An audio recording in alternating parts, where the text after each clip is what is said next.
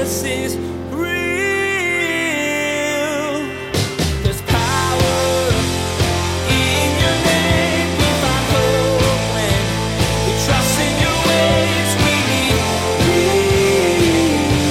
And Jesus is real. Faith cures the troubled heart. He says, Jesus, it's so beautiful. He says, let not your hearts be troubled. My friend, listen, is your heart troubled today? There's all sorts of reasons to be troubled.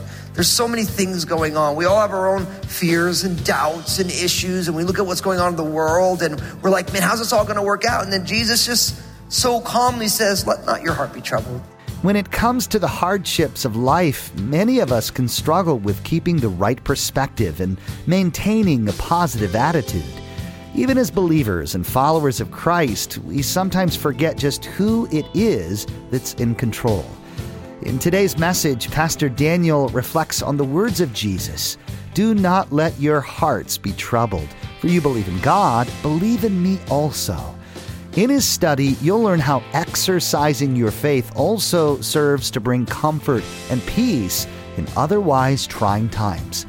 Now, here's Pastor Daniel in John chapter 14 as he begins a new message, Hope Has a Name. Jesus is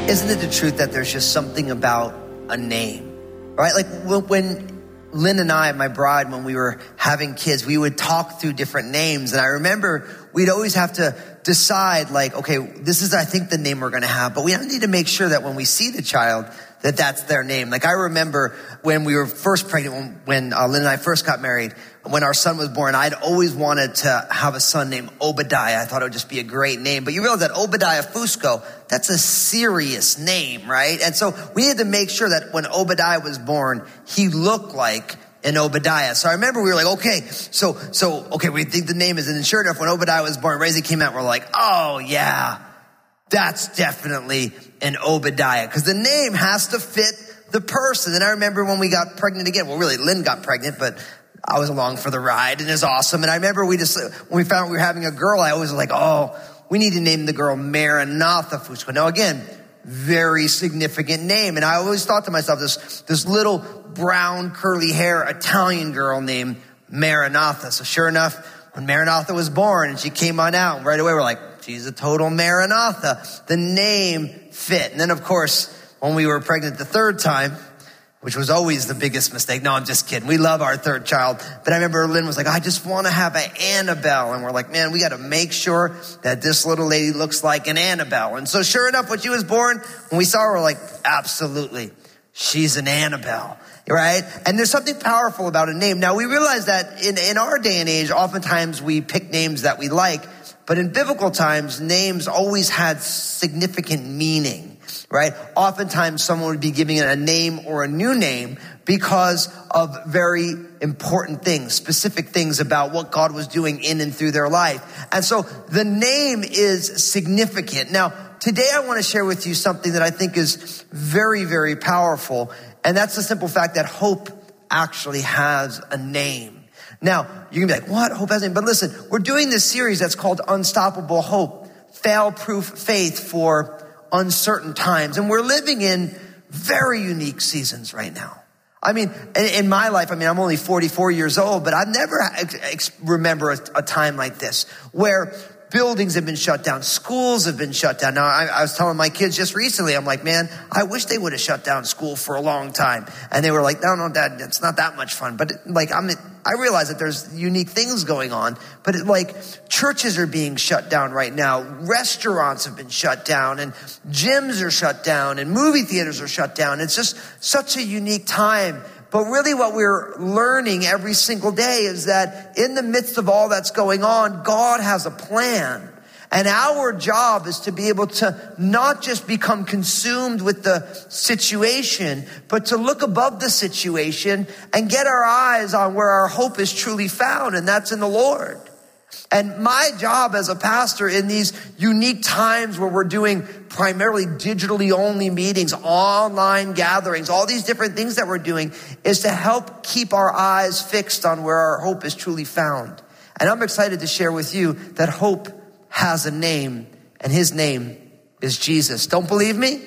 Open up your Bibles to John chapter 14. Today we're going to be taking verses 1 to 6. John 14, verses 1 to 6. So open up a new window on your browser. Open up your Bible. If you've never even opened a Bible before, I want to get you to John's Gospel. It's a very powerful passage. John's Gospel is the fourth book in the New Testament, that last quarter of your Bible that tells the story of the life of Jesus. You have Matthew, Mark, Luke, and John, the four Gospels, we call them, are telling of the story of Jesus. John 14, and as you're turning there, I'll tell you a little story that, John 14, these verses that we're going to see today, is actually one of the first places in the Bible that I ever read. My mom, Christine, she was sick with cancer. She ultimately lost her battle with cancer now over 20 years ago. And I remember she would struggle to sleep sometimes at night, and then I would try and stay up with her because I was in college at that time, so I wasn't sleeping anyway. And she would ask me to read the Bible to her. And one of the passages she asked me to read was John chapter 14. And I remember as a young man, didn't know the Lord at the time, I would read this passage to her over and over and over again. And eventually I pretty much memorized the passage because I'd read it to her so many times. And so this is an important passage as it relates to times of uncertainty, times of struggle, not only in the biblical account, but also in my own personal life. So let me read it to you. John chapter 14, verses 1 to 6 says, this is Jesus speaking. He said, "Let not your heart be troubled. You believe in God, believe also in me. In my Father's house are many mansions. If it were not so, I would have told you. I go to prepare a place for you. And if I go and prepare a place for you, I will come again and receive you to myself, that where I am, there you may be also. And where I go, you know, and the way you know." And Thomas said to him, "Lord, we do not know where you are going, and how can we know the way?" And Jesus said to him, "I am the way, the truth, and the life. No one comes to the Father except through me." Now, there's so much in this passage for us to be able to explore, but I want you to notice in verse 1 what it says. It says, "Let not your heart be troubled. You believe in God, believe also in me." What we learn from the get-go right here is that faith cures the troubled heart. Faith cures the troubled heart. He says, Jesus, it's so beautiful. He says, "Let not your hearts be troubled." My friend, listen, is your heart troubled today? There's all sorts of reasons to be troubled. There's so many things going on. We all have our own fears and doubts and issues, and we look at what's going on in the world, and we're like, man, how's this all going to work out? And then Jesus just so calmly says, "Let not your heart be troubled." And he says, "You believe in God, believe also in me." I love that. That's why I said that faith cures the troubled heart, because Jesus is saying, look, you believe in God? Then you should believe in me. I'm here for a reason. Now, one of the things that the Bible teaches, and I think is really important, is that God is actually pleased when we trust in Jesus. Listen to the writer of Hebrews in Hebrews chapter 11. I'm going to read verse 1 and then verse 6. It says, "Now faith is the substance of things hoped for, the evidence of things not seen." And then in verse 6 of Hebrews 11, it says, "But without faith, it's impossible to please God. For he who comes to God must believe that he is, and that he is the rewarder of those who diligently seek after him." See, faith is the substance of things that we're hoping for. Faith is the evidence of the things that we have not yet seen. See, this is what makes Christianity so interesting in our day and age, because we're so used to walking by sight, not by faith. We're so used to believing in only what we can see. But then the Bible says that faith is the substance of things that are hoped for. That's why we're exploring unstoppable hope, because faith is the substance of things that you're not seeing yet, but you're hoping for in God. And that's why Jesus says, look, don't be troubled. Believe in me. And even right now, I believe that Jesus is saying that to you and I. To our entire society right now. He's saying, listen, your heart's troubled. Don't be troubled. You believe in God, believe in me. And really the only way to truly believe in God the Father is to believe in God the Son. Jesus says the only people who know the Father are those who know the Son. It's impossible to say I believe in God and not believe in Jesus as the Son of God. That's what Jesus said. And so we want to make sure that we are exercising the faith that God has given us, that we are choosing in the midst of troubling times and uncertainty, that we're choosing to look at the Lord and say, Lord, you know that my heart is troubled right now, but I believe in you. Because it says, as we read in the book of Hebrews, that without faith, it's impossible to please God. The only way that we can please God is by us believing in him, by trusting him. And I always like to remind people that faith is a gift that God gives us, but it's a choice that we get to exercise, right? God has given us the gift of faith, but then it's a choice that we make if we're going to exercise faith. And where are you right now with that? If you've been given the gift of faith, if you believe in Jesus, then are you choosing to exercise it right now? That's one of the big things for us where the rubber meets the road in all of our lives. Can I exercise the faith that's been given to me as a gift? And I can always tell when I'm not walking in faith because my heart gets troubled. I become turbulent and uncertain on the inside. And whenever I catch myself fretting and worrying and freaking out and all these different things that go on, I have to remind myself that I'm not walking by faith. You know, it's amazing. Sometimes, and my bride Lynn is so amazing at this, where something will go on and I'll share and I'll be negative. And then she'll say, oh, Daniel, God's not negative. And every time she says that, I kind of hang my head. I know she's right. And I'm like, I'm supposed to be the pastor, you know, but she's right because God isn't negative. And in the same way, when I start feeling all of the internal rumblings of fear and doubt and all these things, and I get trouble in my heart, then I sense the Lord be like, Daniel, you're freaking out, but I'm not freaked out. Like I've seen this already. I know what I'm going to do in this situation. So Daniel, you don't have to be troubled. You just need to learn how to trust me. And I believe that every single moment of our life is an invitation by God to trust him, to see that not only that we believe that he's a good father, but as the popular song says, we believe he's a good father. He's not just kind of good, he's amazingly good. And in those moments where our hearts get troubled is the moment that we get to walk by faith and not by sight. So faith cures the troubled heart. Now, as we continue on in John chapter 14, Jesus said, let not your heart be troubled, verse 1. You believe in God, believe also in me. In my Father's house are many mansions. I go to prepare a place for you. If it were not so, I would have told you. And if I go and prepare a place for you, I will come again and receive you to myself, that where I am, there you may be also. Now, really what we learn next is that we have to put our struggles in the context of eternity. We need to put our struggles in the context of eternity. Why? Because he says, look, in my Father's house, there are many mansions. There are rooms for you. And if it were not so, I would have told you. And then Jesus says, I go to prepare a place for you. And really what Jesus is saying is that, listen, there are struggles in the present moment. That's real. But we always need to look at the whole story. We need to look at everything in the light of eternity. I realize that right now, these last number of weeks and months have been challenging, but in the context of eternity, this is a very small thing. And the Bible always invites us to take the long view. The Bible always reminds us that the sufferings of this present time are temporary. But there is an eternity that awaits each one of us. See, oftentimes if we just define our life by the worst possible moment, you realize that worst moment was bad, but it was temporary, right? That it happened, yes, but that's not the only story. There's also all sorts of other things that have gone on. And we have to learn how to put our present struggles in the bigger context of eternity. And Jesus is saying, listen, your heart's troubled now, believe in me.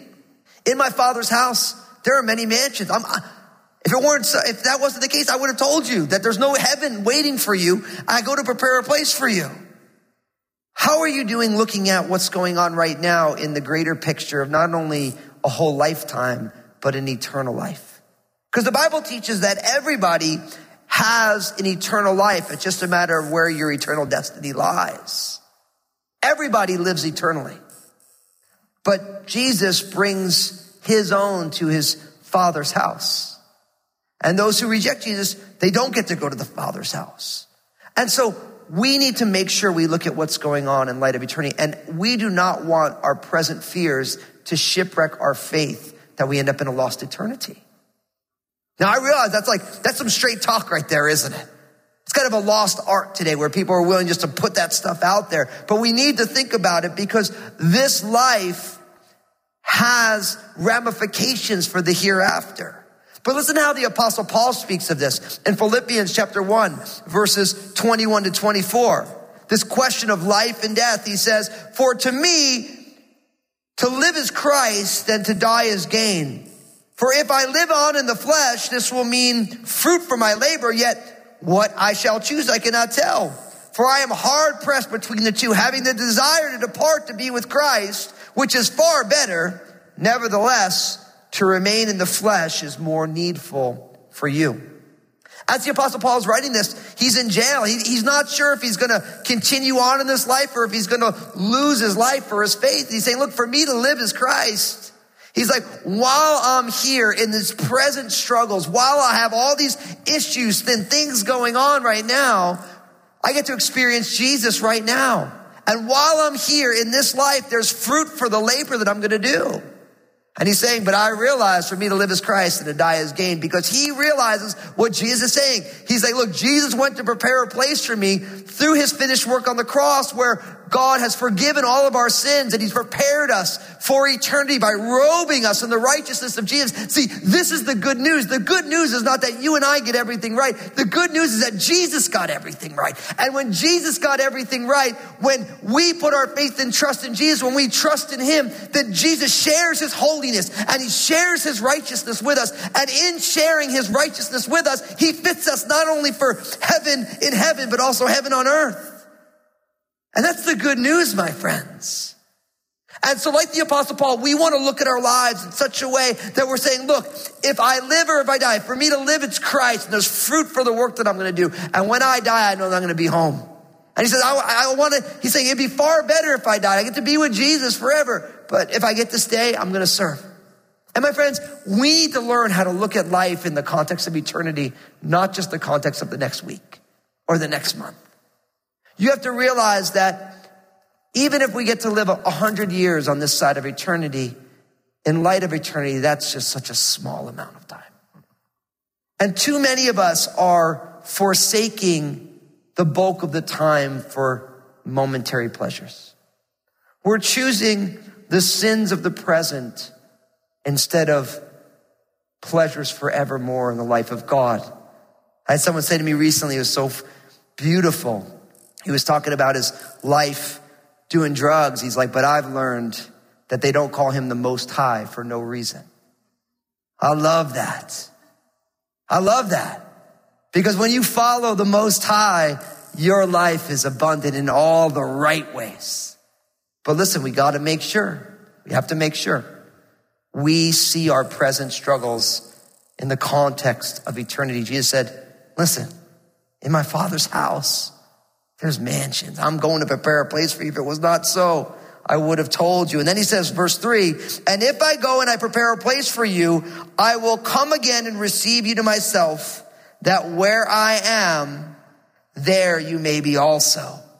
This tells us that Jesus is coming soon. He's like, look, if I go to prepare a place for you, then I will come again and I'll receive you to myself, that where I am, there you may be also. This speaks of the return of Jesus. Now, I realize that some of you are hearing this like, wait, Fusco, like, you seem like a kind of a decent guy and maybe a semi-intelligent guy, and thank you for that nice compliment, but you really believe that Jesus is coming back. Now, listen, I realize that for a lot of people, you're like, how can a guy who lived 2,000 years ago come back? But what I want to tell you is that if Jesus truly rose from the dead, if the resurrection is possible, then the return of Jesus is absolutely on the menu. You have to realize that Jesus' resurrection changed everything, because there really would be no Christianity. There'd be nobody believing in Jesus, because in the early church, all they needed to go is show the body of Jesus. Like, well, Jesus is right here. This is his dead body. But because the tomb was empty, because Jesus was alive again, then Jesus ascended into heaven. He told his disciples that, listen, I'm going to come back again. So because of the resurrection, the return of Jesus is absolutely possible, because he's still alive. And he promised that he was going to come back. And I love this because I realize that when I'm looking at all that's going on in the world, the only true hope to fix everything is the return of Jesus. When Jesus comes back and he makes everything right again, he unbreaks all the things that were broken by the fall of humanity. When you look at everything, when you look at death and sickness and strife and struggle, all the tears that we shed, when Jesus returns, he's going to wipe away every tear from every eye. And the return of Jesus is an ever-present hope for us. Listen to how the Apostle Paul puts it. Romans chapter 13, verses 11 and 12. He says, "And do this, knowing the time, that now it is high time to awake out of sleep, for now our salvation is nearer than when we first believed. The night is far spent, the day is at hand. Therefore, let us cast off the works of darkness and let us put on the armor of light." See, the Apostle Paul realizes that Jesus' return is soon. And because of that, it's time for us to wake up, to not be sleeping. It's time for us to cast off the works of darkness and put on the armor of light. And here's an important question for you. Because Jesus is coming back soon, we don't want to look busy. Because Jesus is coming back, we want to live right. We want to allow the Lord to do what he wants to do. And I think for too many of us, we've been sleeping. We've been involved in things we're not supposed to be involved in. And Jesus is inviting us, saying, listen, I want you to walk as children of light in the light. I don't want you to be under the cover of darkness, doing shady things. Is that you today? No, listen, nobody gets saved by stopping doing bad things and starting doing good things. People get saved by putting their faith and trust in Jesus. But when you put your faith and trust in Jesus, then Jesus invites you to leave behind things that are not fruitful and choose other things. So, I'm not talking about changing your ways so that God accepts you. I'm talking about you being accepted by God in Christ and then allowing that to change your ways. And right now, I believe that God is inviting all of us to live differently. He's saying, look, I got a more excellent way to live than you choose for yourself. I look back on my own journey with Jesus and I'm truly amazed. I remember when I first got saved, there were things that I just did that I had no clue was completely abhorrent to God. I just didn't know. I didn't know that I didn't know that there was a holy God who wanted different things. And I remember I'd just be like, I'd have these moments of realizations of how many mistakes that I had made. And I remember I'd see people that I knew growing up, and when I'd see them after a long time, like, I am so sorry. Like some of you right now, you're watching this, we grew up together, I am so sorry. I did not know that I shouldn't be doing those things. I didn't know. Jesus is real. Hope. Without it, mankind would spiral into a pit of despair, depression, and a nihilistic type of attitude. On the other hand, many of the objects that mankind places hope in is all but fleeting. Thankfully, for us as believers, we have the ultimate hope in Christ. In today's message, Pastor Daniel encouraged you to exercise your hope in Christ when everything seems hopeless, lost, or all but meaningless.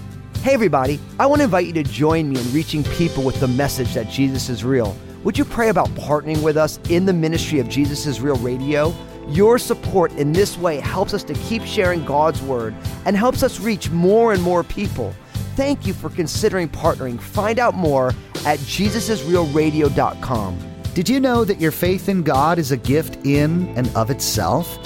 So how exactly are we to put our faith in God if we receive it from Him? The answer is both. In Pastor Daniel's next message, you'll learn what it means to both receive faith and choose to exercise that faith as you go throughout your life as a believer and follower of Christ. In his study, you'll be reminded that without faith, it's impossible to please God. We wish we had more time today, but we will have to pick up where we left off next time as Pastor Daniel continues teaching through this series called Unstoppable Faith. That's next time on Jesus is Real Radio.